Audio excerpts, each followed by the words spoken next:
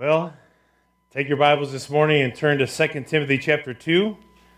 2 Timothy chapter 2 is where we're going to be, and we're just going to look at one main verse this morning and draw some truths out of it.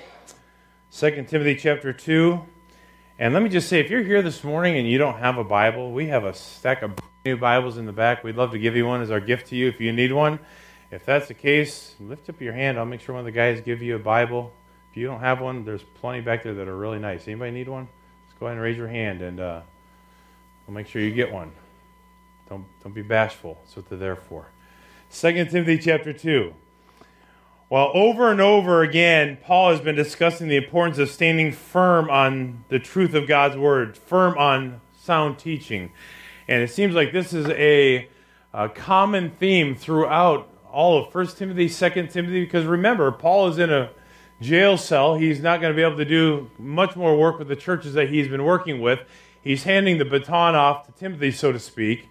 And the reality of it is that he is making sure that he understands that we have a grasp on the importance of God's Word and that we stand on the truth thereof. And so Paul has been discussing the importance of standing firm on this truth, the truth of God's Word, especially in the face of false teaching. We know that just like it was in that day, it's in our day, and we have to stand for what we know is truth, not what we may want it to be. We were talking about that in Sunday school this morning, how so many pastors, so many churches are designing a God of their choosing. And it's not smorgasbord Christianity, is it? It's not a smorgasbord gospel. It's not a smorgasbord Word of God.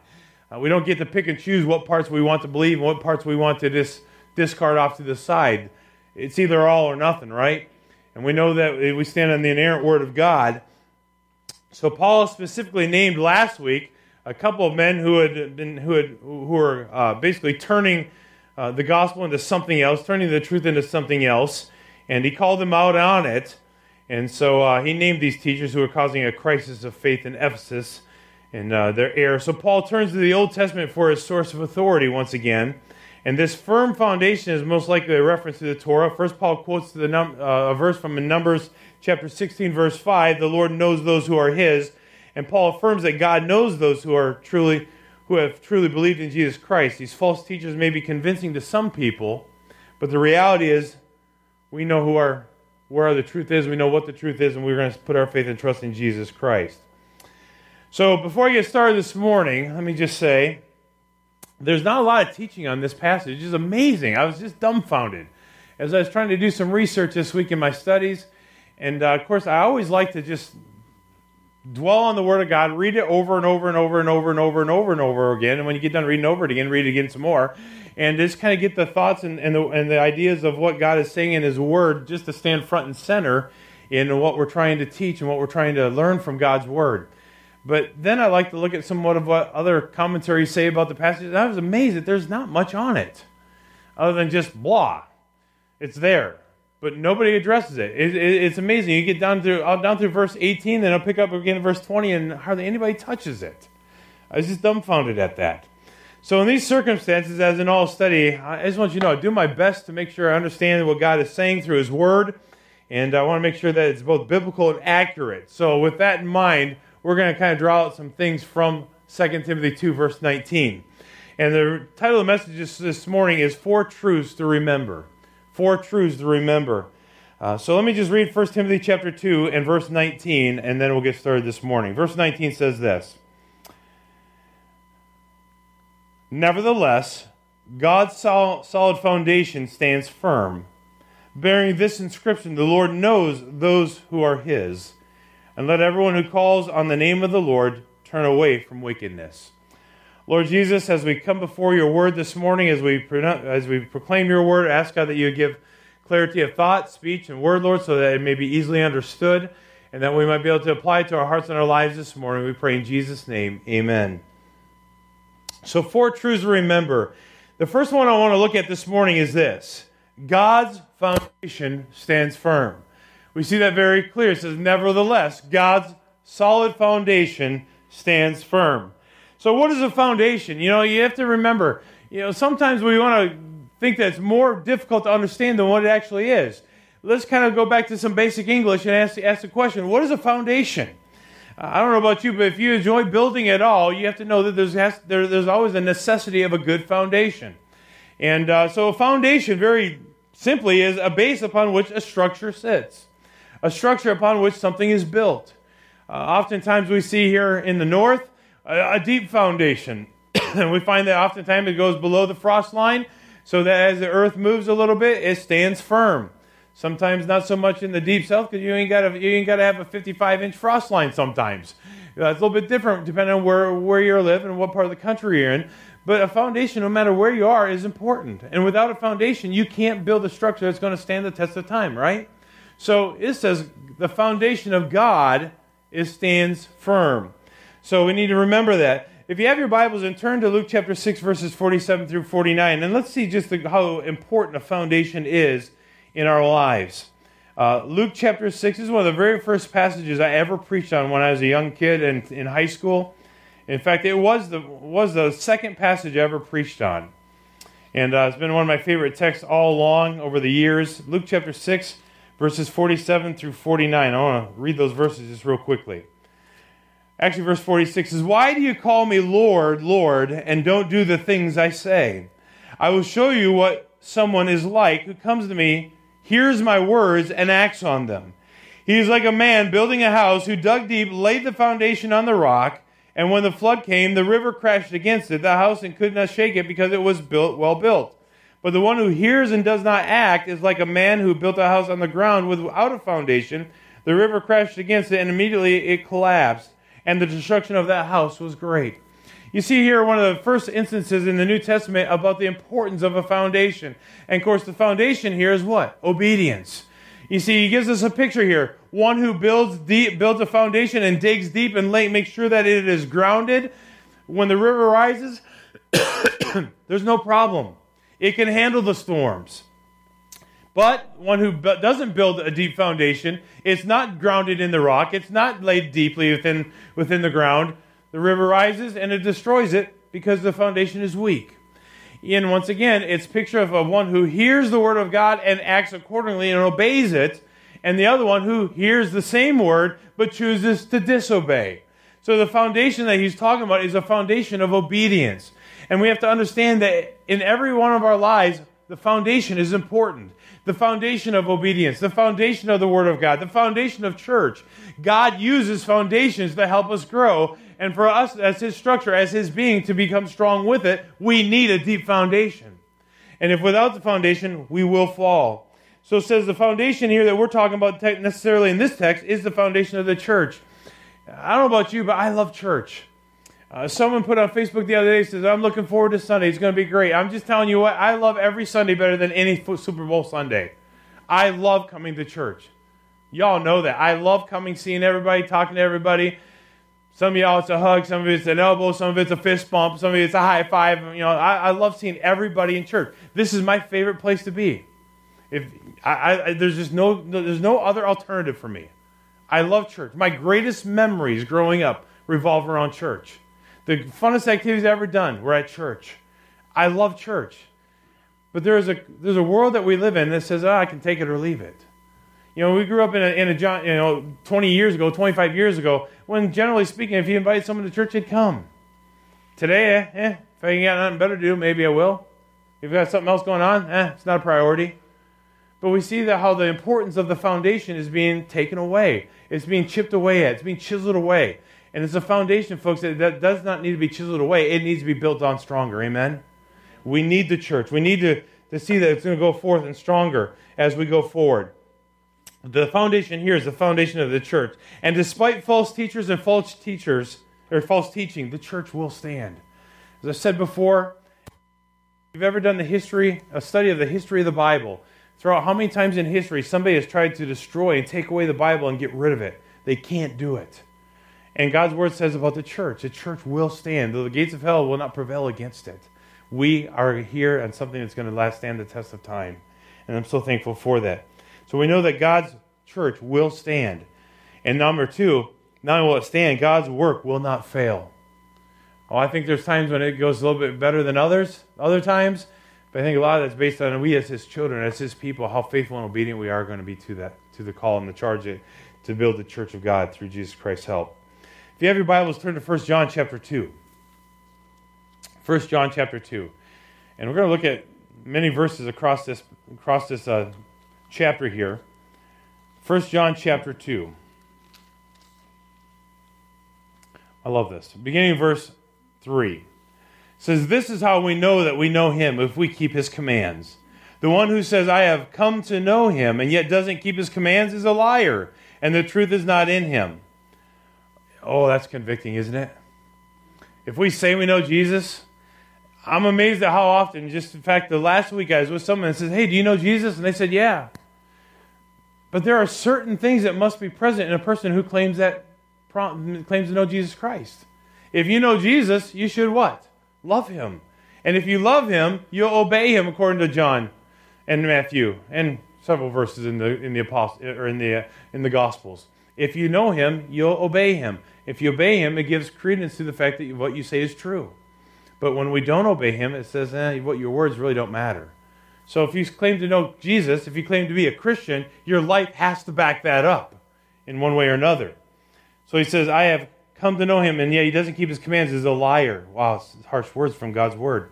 Verse 5 says, "But whoever keeps his word, truly in him the love of God is made complete. This is how we know we are in him. The one who says he remains in him should walk just as he walked." Oh, he gets a little bit deeper. If you're going to claim to know Jesus and claim to love him and claim to be one of his disciples, you have to walk as he walked. Wow. Question. If the world around us were to talk with us and get to know us, and then someone else were to come by and say, "Hey, you know John over there?" Oh. What would they say when your name is mentioned? What would they say when my name is mentioned? What would they say when any of our names are mentioned? Would they know that you're a believer? Would they know that you're a Christ follower? Would they know that you're a child of God? Would they know by your reputation? Someone said a long time ago, if you have a reputation, it's for one reason. You've earned it. What is our reputation amongst the world that we live in? The people that know us. When your name is mentioned, what comes to mind? Well, that's harsh. It says, "But whoever keeps his word, truly in him the love of God is made complete. So the one who says he remains in him should walk just as he walked." Wow. So, dear friends, I'm not writing you a new command, but an old command that you have heard from the beginning. The old command is the word you have heard.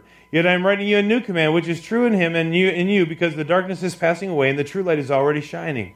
The one who says he is in the light but hates his brother or sister is in the darkness until now. The one who loves his brother or sister remains in the light, and there is no cause for stumbling in him, but the one who hates his brother or sister is in darkness, walks in the darkness, and doesn't know where he's going, because the darkness has blinded his eyes. But here's what he says, verse 12. "I am writing to you, little children, since your sins have been forgiven on account of his name. I am writing to you, fathers, because you have come to know the one who is from the beginning, and I am writing to you, young men, because you have conquered the evil one. I have written to you, children, because you have come to know the Father. I have written to you, fathers, because you have come to know the one who is from the beginning. I have written to you, young men, because you are strong, and God's word remains in you, and you have conquered the evil one." That's so important. If the foundation of God's going to stand first, because we're going to stand up for what's right. We're going to live what's right. We're not just going to claim it, we're going to live it. And I'll close with these verses here. Verses 15 and following says, "Do not love the world or the things in the world. If anyone loves the world, the love of the Father is not in him. For everything in the world, the lust of flesh, the lust of the eyes, and the pride of one's possessions, is not from the Father, but is from the world. And the world with its lust is passing away, but the one who does the will of God remains forever." He says, you want to overcome, you got to stand up for what's right. And we're part of the foundation that's sure, that's going to stand firm. God's work will not fail, but it will stand strong when we are obedient to it. Amen? So then, secondly, the foundation being referred to is the church, and then lastly, as opposed to the foundations of this world. There's a lot of foundations that people want to build on, but not all of them are good. In fact, take your Bibles and turn to 1 Corinthians chapter 3. 1 Corinthians chapter 3, and we're going to look at verses 10 through 15. It says, "According to God's grace that was given to me, I have laid a foundation as a skilled master builder, and another builds on it. But each one is to be careful how he builds on it. For no one can lay any other foundation than that which has been laid down. The foundation is Jesus Christ. If anyone builds on the foundation with gold, silver, costly stones, wood, hay, or straw, each one's work will become obvious. For the day will disclose it, because it will be revealed by fire. The fire will test the quality of each one's work. If anyone's work that he has built survives, he will receive a reward. If anyone's work is burned up, he will experience loss. But he himself will be saved, but only as through fire. Think about the foundation of our lives. What is our foundation being built on? Is it being built on the foundation of God's Word? Is it being built on the foundation of Jesus Christ as the example of how we live our lives? Is it being built on the foundation of obedience? God's foundation will stand firm, but man's foundation will fail. Importance, yes.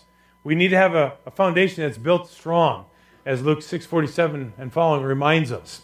But the reality is this: we've got to guard how we build on the foundations of our lives.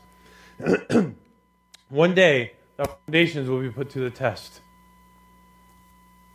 We've said many times there's only two things that will stand the test of time: the souls of men and the Word of God. Everything else is temporal. Only two things are eternal: the souls of men and the Word of God. Everything else is temporal. What are we building on in our lives? See, so many of us get busy doing so many things, and they're good things in and of themselves. In and of themselves, I mean, who doesn't enjoy helping somebody who's in need? That's a good thing. Who doesn't enjoy giving to those who are less fortunate and have need, and you have the ability to do that? That's a good thing. But the reality is this: if we're building to pat ourselves on the back, if we're building to make ourselves look good, it's temporal. The bottom line is we have to be building towards the things of God, the things that are eternal, the Word of God and the souls of men. So the first truth that we need to remember is that God's foundation stands firm. The second one is this: God has given an inscription or a seal. And this is really cool. It says in our text of Scripture here in 2 Timothy chapter 2, verse 19, God's solid foundation stands firm, bearing the inscription: the Lord knows those who are His, and let everyone who calls on the name of the Lord turn away from wickedness. The second truth is that God has given an inscription or a seal. Here's two things about a seal I want you to remember. Take with you this week. A seal represents or symbolizes ownership, does it not? You remember in days of old when a scroll was written upon, and then it'd be rolled up, and there'd be wax poured on it, and then they would put a signet ring on it to seal the letter. You see, that letter contained a personal message. It was owned by somebody, given to somebody. Seals always represent ownership. And not only that, seals often represent citizenship. And that's amazing for us as children of God. We are owned by God, and our citizenship is with Him in heaven one day, right? So all the struggles of this life, all the pains that we face in this life, all the discouragement that may come into our lives from day to day, from month to month, to year, we all know that that's just temporary. Because our citizenship is in heaven, and we've been sealed. In fact, God's Word talks about that in Ephesians chapter 4 and verse 30.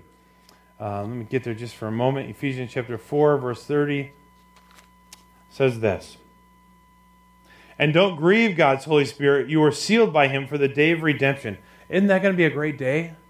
The day of redemption? Think, one day we're going to spend eternity in heaven. And nothing in this life is going to come close to comparing to that, right?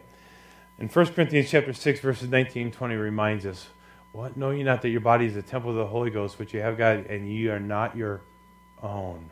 For you're bought with a price. Therefore glorify God in your spirit and body, which are His." We are sealed. God has given us a seal. We belong to Him, and one day we'll spend eternity with Him as His children. So we have a seal. And then he says what the seal is specifically.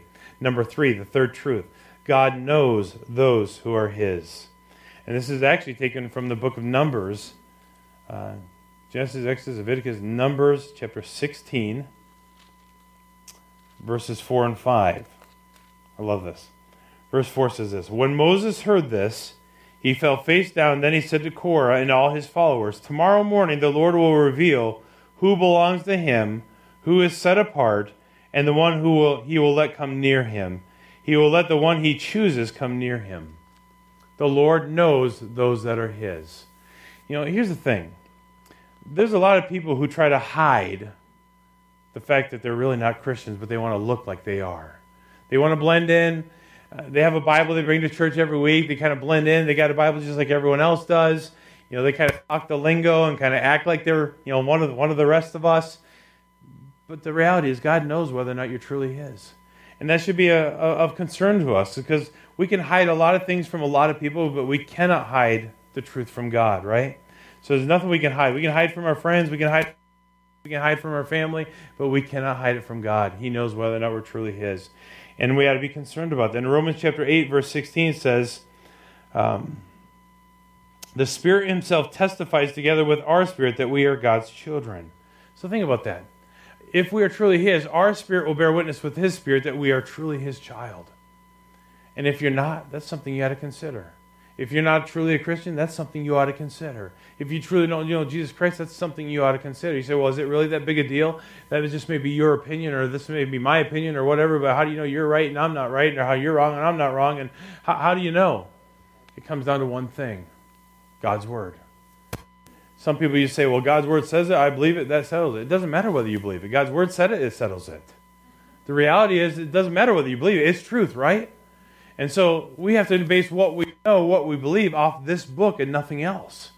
Because when it comes down to it, and God's Word verifies this over and over, is that it doesn't matter what my opinion is. It doesn't matter what my experiences are.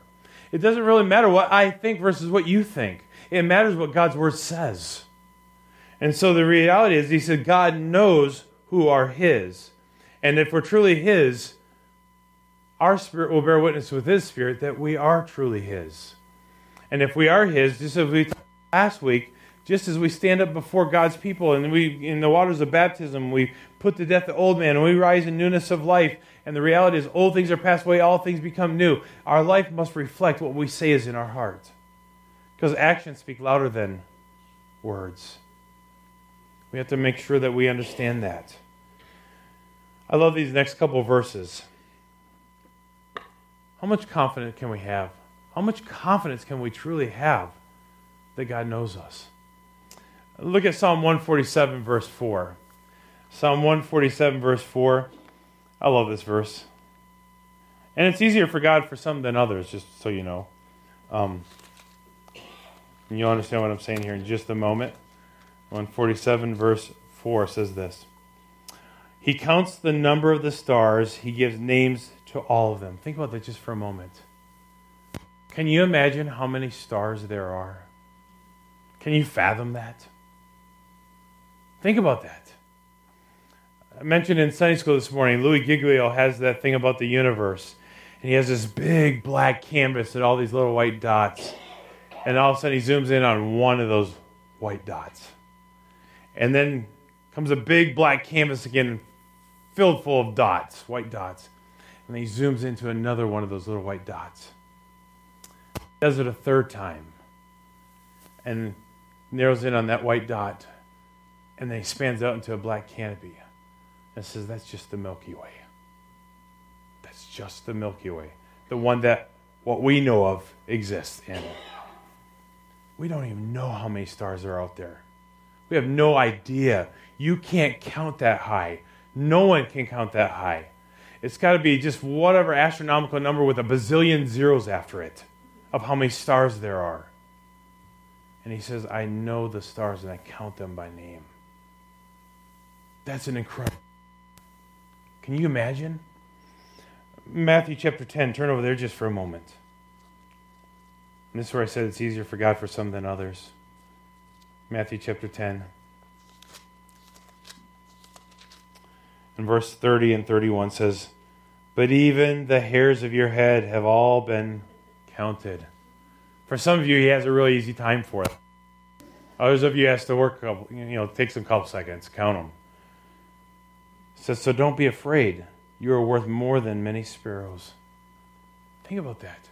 If God knows the stars that are out there in the universe and the galaxies and I don't even know what you call it all. It's so many stars. If God knows them and can count them by name, He knows the number of hairs upon your head. Turn back just a couple chapters to Matthew chapter 6.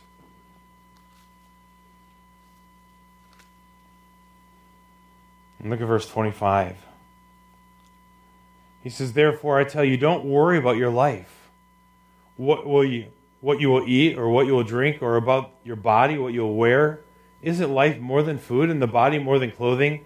Consider the birds of the sky. They don't sow or reap or gather into barns, yet your heavenly Father feeds them. Aren't you worth more than they? I want you to think about these things just for a moment. If God knows the number of stars in the galaxy, in the universe, if God knows the number of hairs on your head, and then he says, aren't you more valuable than anything else? He knows whose are his. You may not know, but he knows. In fact, he says there's a book, he talks about in the book of Revelation, the Lamb's Book of Life.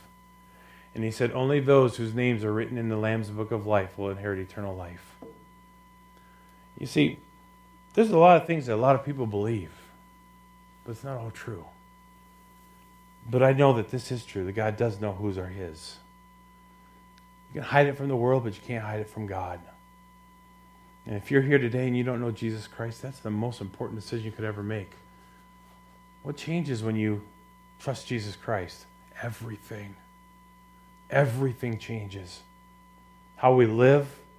We have new purpose, new desires, a new focus in life. We have someone else to please other than ourselves. This whole world is used of pleasing self, looking out for number one rather than the one, right? And the reality is we're supposed to be living for the one, not number one. Things change when you know Jesus. It's no longer about you. Not that it ever has been, but we sure try to make it like it's all about us. It's all about him. And knowing Jesus and making sure he knows you is important. Do you know him? You might be here this morning and say, well, I don't really know that I'm a Christian. I'm not one of those churchy people. That's not what I really asked you. Because knowing Jesus is not about going to church. Knowing Jesus is not about being a Baptist or a Catholic or a Lutheran or a Church of God, Church of Christ or anything else. It's about a relationship with Jesus Christ. That's what it's about. Do you have a relationship with Jesus Christ? Do you know him? Because he knows whether or not you're his. And if you don't, that's the greatest decision you can ever make. And then number 4, God's desire for his own is that they turn from wickedness. You see, there's a change that takes place. It says all those that put their faith and trust in Jesus Christ, says they're a new creation. Old things have passed away. All things have become new, right? So everything changes when we know Jesus Christ. We're no longer living for self. No longer living for what this life has to offer. We found out in 1 John 2, everything that this world has to offer, the lust of the flesh, the lust of the eyes, and the pride of life, or the pride in one's possessions, it's all going to pass away. It's all going to fail. But the reality is that God's desire for his own is that they turn from wickedness. We should want to turn from wickedness if we're his. We should want that. In fact, Numbers chapter 16 once again reminds us of this. Numbers chapter 16 verses 26 and 27 says this. He warned the community, get away now from the tents of these wicked men. Don't touch anything that belongs to them, or you'll be swept away because of all their sins. Think about that just for a moment. Then verse 27. So they got away from the dwellings of Korah, Dathan, and Abiram. Meanwhile, Dathan and Abiram came out and stood at the entrance of the tents with their wives, children, and infants. He said, get away from their tents. If there's wickedness there, if there's sinfulness there, get away from it. Over and over, this is something I've preached to my kids since they were little kids. You've heard the phrase before, birds of a feather flock together. We talked a little bit this morning about reputation. What is our reputation? When somebody else mentions our name, what's the first thing that comes to our mind? Is it liar? Is it cheat? Is it immoral? Is it dishonest? Or is it kind, loving, helpful, honest, loves people? Or bitterness, or hateful? What words comes to your mind if your name were to be mentioned in public to the people that know you and see you? Birds of a feather flock together. Here's the difference. There are people that live in the world that we're trying to reach for Jesus Christ, right? Right? It doesn't mean that we're not in the world. It says we have to be in the world, but we're not to be of the world. The same things that the world lives for shouldn't be the things that we live for. The things that drive them shouldn't be the things that drive us. There ought to be somewhat different a different set of goals and agendas for the child of God versus the person who's not a child of God. Can we agree with that? There ought to be a difference. So it's not like we're trying to live inside of a bubble that's inside a bigger bubble in the world. That's not what we're here to do. We must have an ability to reach those around us. But we have to guard ourselves as well. Because there comes a point that if their influence begins to have an effect on us, we have to be careful with that. The things of this world shouldn't have impact on us. We should have impact on the world. And birds of a feather flock together. When somebody has a reputation of being a druggie or an alcoholic or a wife abuser or whatever, fill in the blank, and you're spending all your the point that people begin to say, well, you must be just like them. You got to guard that. Because we can't let them influence us. We have to take the Word of God and live what's honest and obedient before God and influence them, right? Let's be careful there. Can't get out of the world, otherwise we'll have no influence in the world. But we have to guard our reputation before Jesus Christ. We have a testimony to uphold. Can't live like the world and claim to be a Christian. Can't stand for the things that the world stands for and claim to be a Christian. There has to be a difference amongst us. In Isaiah chapter 52, in verse 11, it says, Leave, go out from there. Do not touch anything unclean. Go from her. Purify yourselves, you who carry the vessels of the Lord. He's making a point here. Run from that which is wicked. Turn your back on that which is evil. If something is sinful, get away from it. That's the point. In fact, Romans puts it this way. Abhor that which is evil. Cling to what is good. Is that our reputation? Is that our testimony? That we run from what we know is sinful? That we turn our back from what we know is wicked? That's very important for all of us to consider. That's why he says it right there in our text in 2 Timothy chapter 2, verse 19. Nevertheless, God's solid foundation stands firm. I'm thankful that it's firm. Nobody's going to destroy the church. The gates of hell will not prevail against it. Jesus Christ is our chief cornerstone. It's not going anywhere. His foundation is sure. If His foundation is sure and we build our foundation on that foundation, we can stand firm. But it's built on obedience. Secondly, the Lord has given us a seal. We're sealed. I'm thankful that my salvation is secure. I'm thankful that no one can take it away. But I don't want to just go in kicking and screaming. I want to go in having done what's right. I want to go in having been obedient, right? And number 3, God knows those who are His. Do you know that you're His? Are you certain of that? You say, once again, Pastor, that's just your opinion. No, it's God's opinion. It's His opinion. And the reality is, you can hide it from others, but you can't hide it from Him. He knows if you're His. And I challenge you to know that as well. And number 4, God's desire for His own is that they turn from wickedness. Is that your desire? To turn from things that we know are wicked, from turn to things that we know are evil, turn from the things that don't please our Heavenly Father. His desire is that we turn.